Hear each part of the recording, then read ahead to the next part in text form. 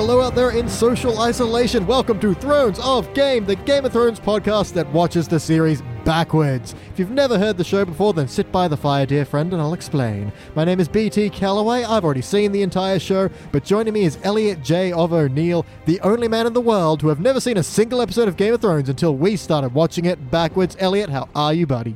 I'm in isolation. Isolation we are. Appropriate 1.5 meters apart. In fact, I think we got 2 meters here because we're extra space safe. And physically awkward people generally. In general. We just watched Season 5, Episode 3, entitled The High Sparrow. Elliot, what just happened? Me. No, actually, a fair bit happened, but it was kind of smattered throughout, and it just, yeah. Yeah, so for everyone playing at home, this is the one where Tommen marries Marjorie. It's probably one of the few weddings to not involve murder. Sansa goes to Winterfell, and Tyrion gets kidnapped by Sir Fracken. Of all his names, I can't think of anyone right now. Blondie McFuture Grayscale arm. Future Scale Bod, Captain Friendzone himself. Jorah Mormont, thank you. Jorah Among Us. Yeah, those are the main points of this one. This is a lot of bits and pieces moving around again, as it always is. It's also a little bit of Arya getting fed up with, being in the House of Black and White, but not being trained as an assassin yet. And I'm getting fed up with her being in the House of Black and White. Yeah. I'm willing to give this one a bit of leeway, though, because I know it's sort of setting up a lot of stuff, and I can see it was clearly doing something different than all the other times I've seen, but god fucking damn, it's just like, tell her what you want. You just say what you want and then you might get it. No, but if we talk in wispy voices and have you do meaningless tasks, you'll learn how to be a nobody. Yeah, we get it, Mr. Miyagi. Wax on, sweep the floors. Fuck. Yeah, Assassin's Creed the dude. All right, well, I know it was a bit of a snoozer, and again, this is all... Instead of ratcheting up the tension for you, this is going downhill. This is, literally walking downhill instead of going uphill. Yeah. The last episode I saw, Tyrion was with Joram. He started this episode not with Joram. What am I? But with Varys. Yeah. Although I always enjoy Varys and Tyrion hanging out. It's a good buddy cop. I enjoy that. Yeah. But no, if you had to pick a few moments from this or one single moment, what is your most valuable part of this episode? Or if you want to tear out a new one, what is your least valuable part? Oh, God, I don't really want to tear out a new one, actually. It's just... It was a bit of a snoozer. Mm-hmm. Best part, I really actually liked... I don't remember her real name. Who cares? I use the fake names. Tilda Swanson and Brienne of Tarth. And Pod of Cast. Yep. Good old Podrick Payne. Yeah. The Pipes of Podrick. Mm-hmm. I actually enjoyed their little back and forth. Oh, yeah. They're always great. And I was just sort of thinking, I haven't seen their buddy comedy in this show yet. Yeah, it must be season 4 where everyone is a part of buddy cop movies, and I love it personally. I had a great time. They're a really good pairing, and I do really like the story she tells of, being a young lady and her father wanting her to marry up and having this party and having all these suitors come who danced with her and told her that she was lovely, and then they all start laughing, and it's a very Carrie kind of moment. Man, yeah. She had a horrible high school origin story. Oh, man, for sure. But that's how she became to be in service of, I forgot the guy's name. Baratheon? Yeah, but which Baratheon? The one we haven't seen yet. Renly. Baratheon. Yes. Renly. So that was a very sweet moment. Sorry, I didn't mean to steal your thunder there. No, that's pretty much all I had to say about it.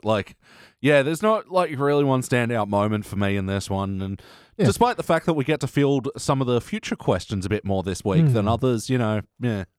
What about you? What was your MVP? I was just going to add quickly to that moment. I really like Podrick when, she's all like, why are you still a squire? And he's like, well, I've had a few of them. They've all been nice. And she was like, oh, well, I'm sorry you're stuck with me. He's like, no, you're pretty good. It's like, oh, but I'm a horrible person. He's like, oh, well, if you weren't horrible to me, I wouldn't learn anything. It's like she's trying to kick him a little bit and make him go, get some distance from her emotionally. But he's too damn nice. Good old Pod. He's the best. That's okay, ma'am. I don't mind being a little cut bitch. Yep.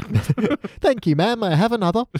No, I'm going to say I think my MVP is probably the back and forth between Cecil Lannister and Marjorie Tyrell because it's all just subtext of them just quietly slapping each other in the face. Oh, yeah. Because it's led by our first little... We'll skip ahead a little bit to our first part of nudity which was just a little bit of Natalie Dormer back, but that's fine. It starts off with some sex panting, and just her and Tom and consummating, and then it does slowly move into this her really kind of cleverly backhanding her Tommen's mother, being all like, oh, your mother's so sweet, she's always looking after her little boy, and he's like, oh, but I'm the king now. So, oh no, you are, but of course to her you'll always just be her little son, little cub of the lioness, and like kind of planting that seed. And in the next one, he's all saying, oh, wouldn't you be happier back home at Castle Rock? I just want you to be happy, which, again, I think from him comes very genuinely. But you can tell Cersei kind of figures it out and is like, oh, that bitch has been, okay, fuck. So she goes to see her, and there's this whole back and forth where it starts off with, Marjorie is all like, and then he wanted to do it 4 times, like we're trying to set a record. He's like, well, what is the record? Giggling with my girls. Yeah. And then, Cecil walks in. He's just like, oh, what do I call you? Mother. That's, call you mother. Yeah, I was about to say, it was very much like brunch with the girls and mimosas and stuff. But the thing is, they weren't having mimosas. It was much too early for them. I love that back. That is a killer line. We'll get you a drink. It's a little early for us, of course. Yeah. It's like, and it's just a great little back and forth. And they have these little, you can see that rivalry building and that power struggle in people who don't command armies, but have, everyone's ear and have this kind of quiet power. And it's very cool. I like that scene. I like it a lot. It's very good. I think we talked last time about Natalie Dormer's, you can see her controlling Tommen, and I really like that as well. It's very cool. She plays it very well. Yeah, it's refreshing to see her like this and not, the prisoner just being like shamed. Yeah, exactly. Well, they both end up in the same place because, High Sparrow gets very high and mighty. But we'll get to that. Speaking of actually him, like, is this the first time I've actually seen him do like charitable fucking pious stuff? Like, yeah, this is how he starts off. He's just a guy in nothing but a robe handing out soup to the needy. And this is where his whole thing starts. Because, every other time I've seen him is like held up in the big castle, like, but still wearing piece of shit clothing and like, I don't know, taking care of this big thing. Like, this is the first time I feel like I've seen him do like something charitably human, which would suit his character a lot more. Yeah. Like, I mean, we were saying last time when Cersei is all like, oh, why don't you get a faith militant together? And they'll be your militia. And then bam, he has them. This we can already see he kind of already had them. And he just, turned them into the faith militant.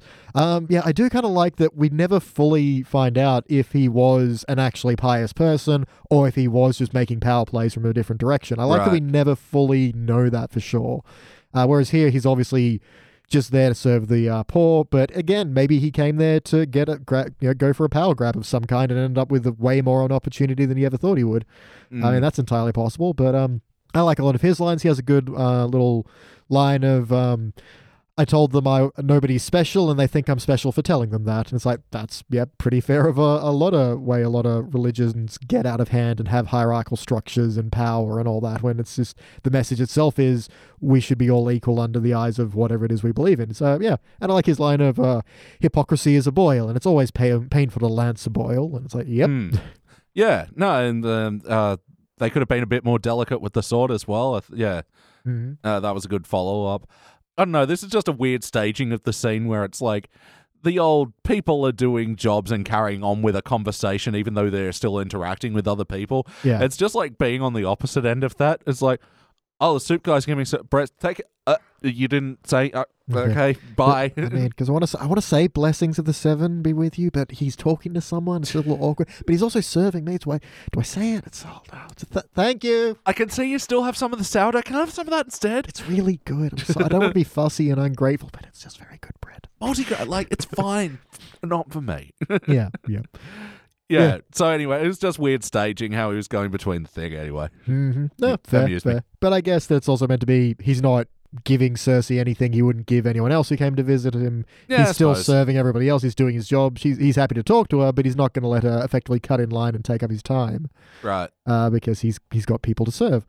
Yeah, I think it's a good introduction for Bernie Sanders there. And is this his first episode? I think so. Oh, shit. Yeah, as far as I can remember, this is his first introduction. So yeah, right. He's just on a rocket train to weird power and getting blown up. As we all are. To my next question then. Nudity! Yes. Yes, we already mentioned some sex panting and some Natalie Dormer back. Yep. And the brothel scene, is this...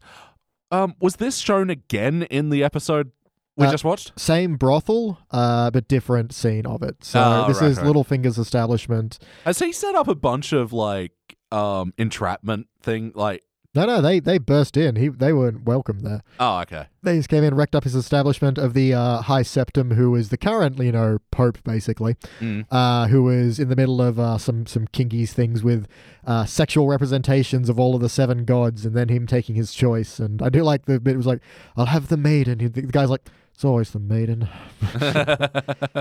So, and the stranger. And it's like, okay, fine. More is extra. Yes, I know. Stop breaking the fantasy. Yeah. But yeah, so the 7 gods are represented by 7 prostitutes with, boobs out. We also get some old man butt to balance things out. Of course, yeah. During his own, walk of atonement thingy. Yeah, very light compared to other people's walks of atonement, but hey. But, good on Littlefinger's establishment for catering to all kinds of fantasies. Hey, if you got the coin, that's what they're there for, I guess. Is the moral? I don't know. Do you want to call that a moral? We do end up in a brothel again later on with when Tyrion just can't stand being in the wagon anymore. We see someone dressed as Dan Brady but without pants. With arseless chaps even. Yeah. That's so fucking rad. Yeah. Again in this world where people are cosplaying. Basically. It's got a good line of anyone who can inspire priests and prostitutes must be of high importance, and Tyrion's just like, whatever. Yeah. And yeah, we get a bit of smooth talking Tyrion when he sits down with this other, girl, and kind of, even though she is a prostitute, manages to chat her up. It's like, probably didn't need to do that, but I respect that you did. And he has a good line of, he gets her to laugh and he goes, well, who needs wealth when you can make a woman laugh? It's like, smooth. Mm-hmm. Oh, but if only he didn't lose the lust. If only he did not go out for a piss.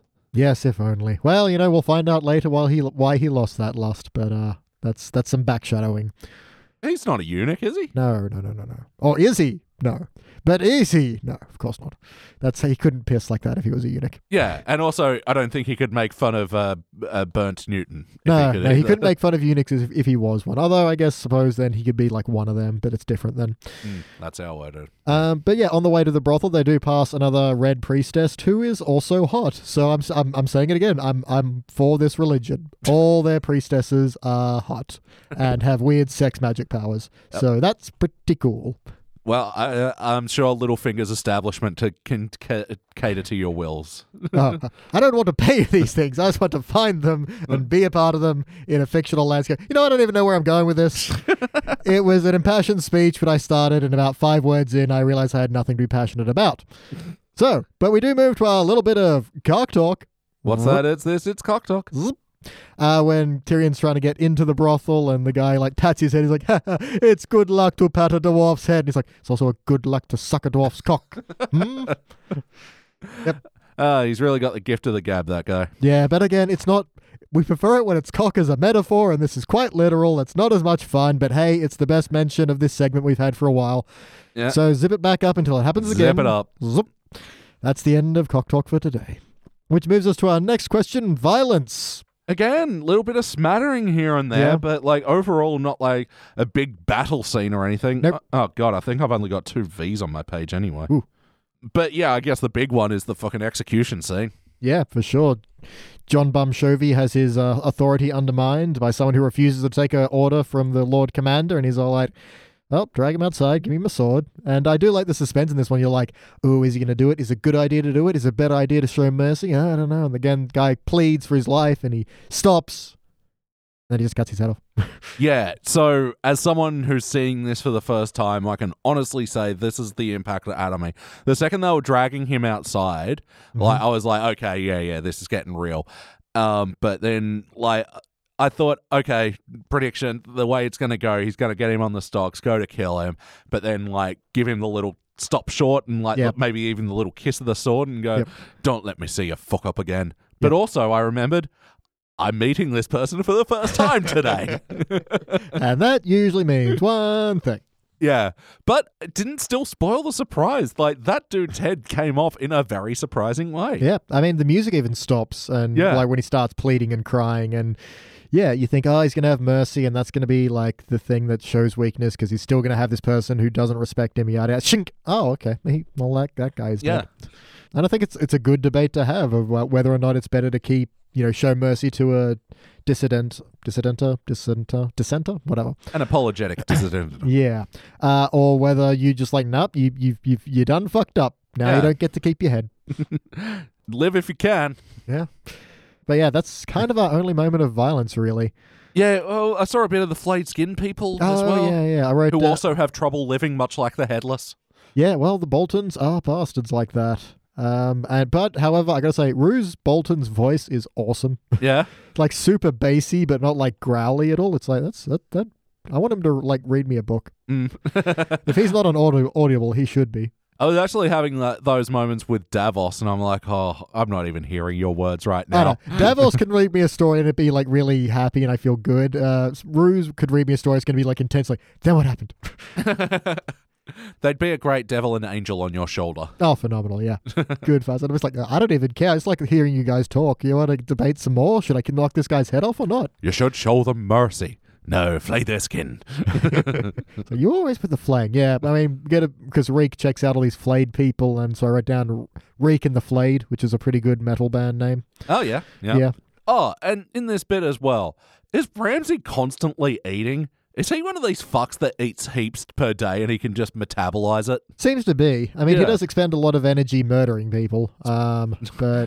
Flaying will take it out of a man. Yeah, now that you mention it, he does eat a lot. Yeah. There is like meant to be a good visual shorthand of any visual medium where eating is a position of power because usually people are vulnerable when they're eating, but if you're not, as we discussed on a previous episode of if you want to learn to be a good actor, learn how to eat menacingly. Yeah. But it's also, the power of, being comfortable, being well provided for, and just you don't give a fuck if you're eating while people are talking to you about important things. Even his dad has to be like, stop eating and listen to my commanding voice. Yeah. I suppose that's it. It's like a great shorthand of a way to show that he's rich all the time. Yeah, the only one-up of that is to take someone else's food is the absolute show of power. Ooh. So if you watch a lot of Quentin Tarantino movies, the badass will do that. Ah, as in the scene with the tasty burger. Yeah, takes his food and eats it. Mm. Yeah, and it was a tasty burger. Do you have anything to wash this down? Anyway. Yep, quickly just scanning my notes because that's all our questions really, and there's no more violence. Like we had a little bit of Bobcat Girl slapping Arya. Her delivery of "ow, cunt." I know. I wrote down Bob cunt because that needed to happen. I actually thought Arya kind of looked like she was wearing a wig in this one. A little bit.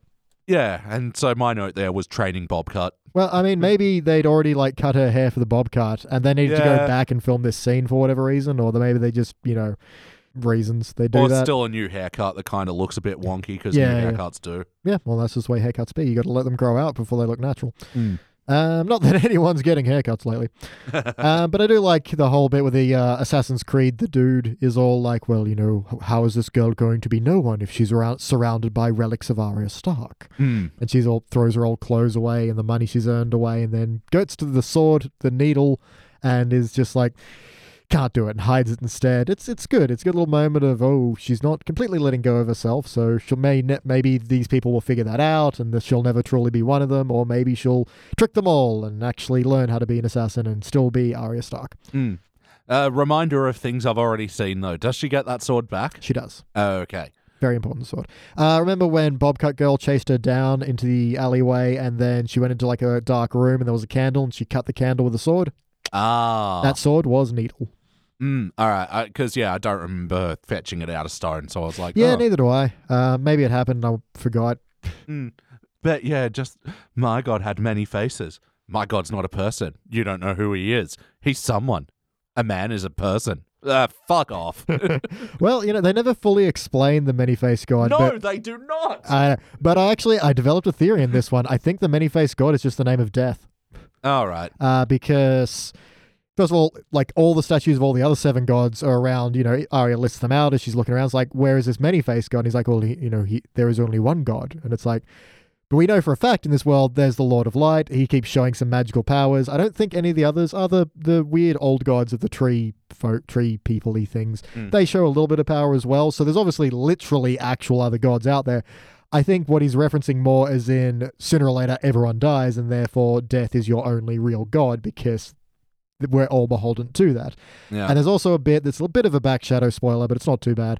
When Arya's learning to first sword fight, the guy training her has this line of, what do we say to the god of death? Not today. Yeah. And so then she goes to work with these other assassin people, and their whole thing is saying yes to death, basically. We're not entirely sure what people come to the House of Black and White and they drink that from that stone cup, from that well, and then they seem to die from it, and maybe as like a euthanasia thing. Again, never fully explained.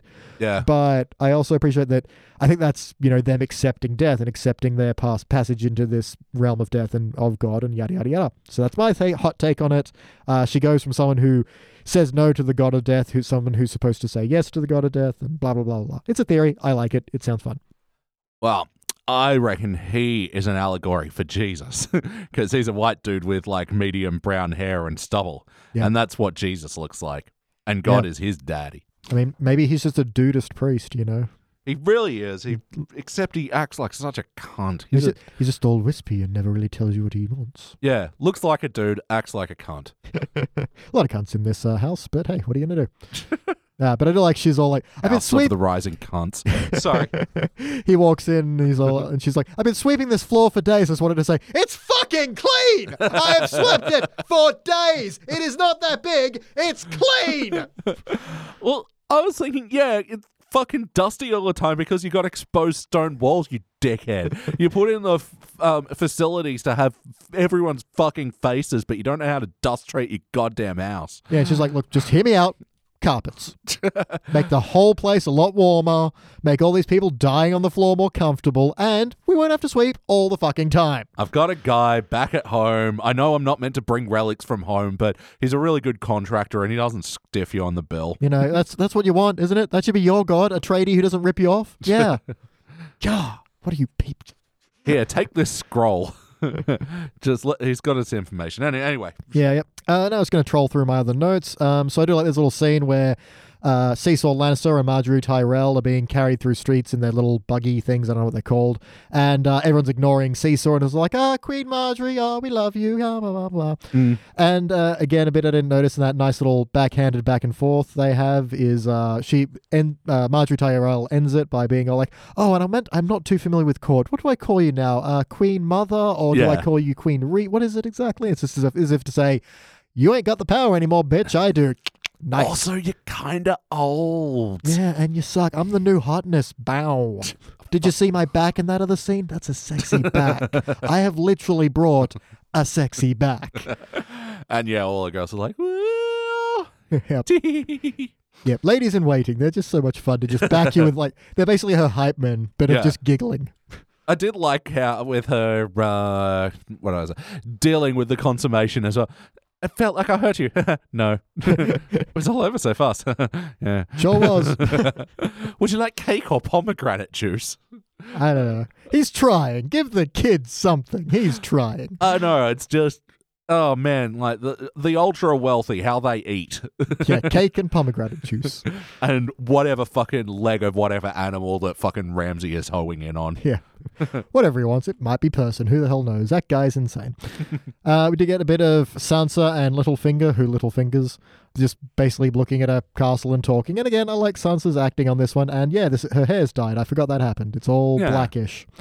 Yeah, that's right. And, and we get a little bit of ever so creepy looking at her as she arrives. Yes, a little bit of Miranda being ever so creepy. And she's like, that bitch, I'm going to creep on her ever so much. Be so creepy. Yep. I'm out of notes. Yeah, I believe I am too. Barney smuggled. I was trying to think of a good one for Tyrion this time. I couldn't get anything. Well done. We have a bit of that old lady who later on loses her skin, who's like, the North remembers him. Yep. The one that we see, help her out. And Yep. The guy who gets his face stabbed by Arya shows up for a bit. It's mostly just because when I saw that scene the first time around, I could not for the life of me remember who this dude was. So every time he pops up, I'm like, it's Stab Face. I know you. You get stabbed in the face. Darth Maester is there, and we just have a long scene of him writing a scroll, and then this big mound covered by a sheet in the background shakes. Or should I say this big mountain. Yeah, when that happened, he was like, easy now. And I was like, wait.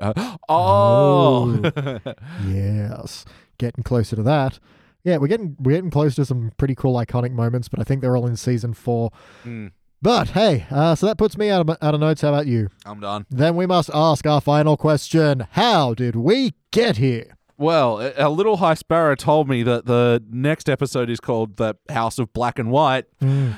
More of the fucking shit that I already said I didn't like that much. Well, it could be like, black and white movies and they're just learning the art of projection. I can't even make this up. Nope, yeah, it's going to be that entirely. I got no hope for you there, man. Well, I mean, at least like it's Arya arriving. Yeah. But I still feel like I'm in for at least 10 minutes of elusive, dumb answers from this dickhead. What we also get to look forward to is, because in this one, Tyrion's tired of being in this wagon all the time, he's going to be in that wagon all the time. But they can't get in the wagon before they paint it. Does not paint your wagon. I would watch Paint Your Wagon starring Tyrion and Varys. Yep. Going to paint a wagon. Going to paint it fine. But they'll quip each other the whole time. It's like, well, I know you're used to painting the town red, but how about this wagon? Could you paint it red? Yeah, I'm not going to lie. I didn't have anything when I started that sentence, but I got there. Pretty proud. All right, well, that puts me out of notes as well. So if that puts me out of notes and you out of notes, then I've already ruined this line of dialogue. There's no more notes. No more notes, so we're just going to give up. Well, until next time, I've been BT Calloway. That's been Elliot J. O'Neill. Goodbye. And for now, our watch has ended.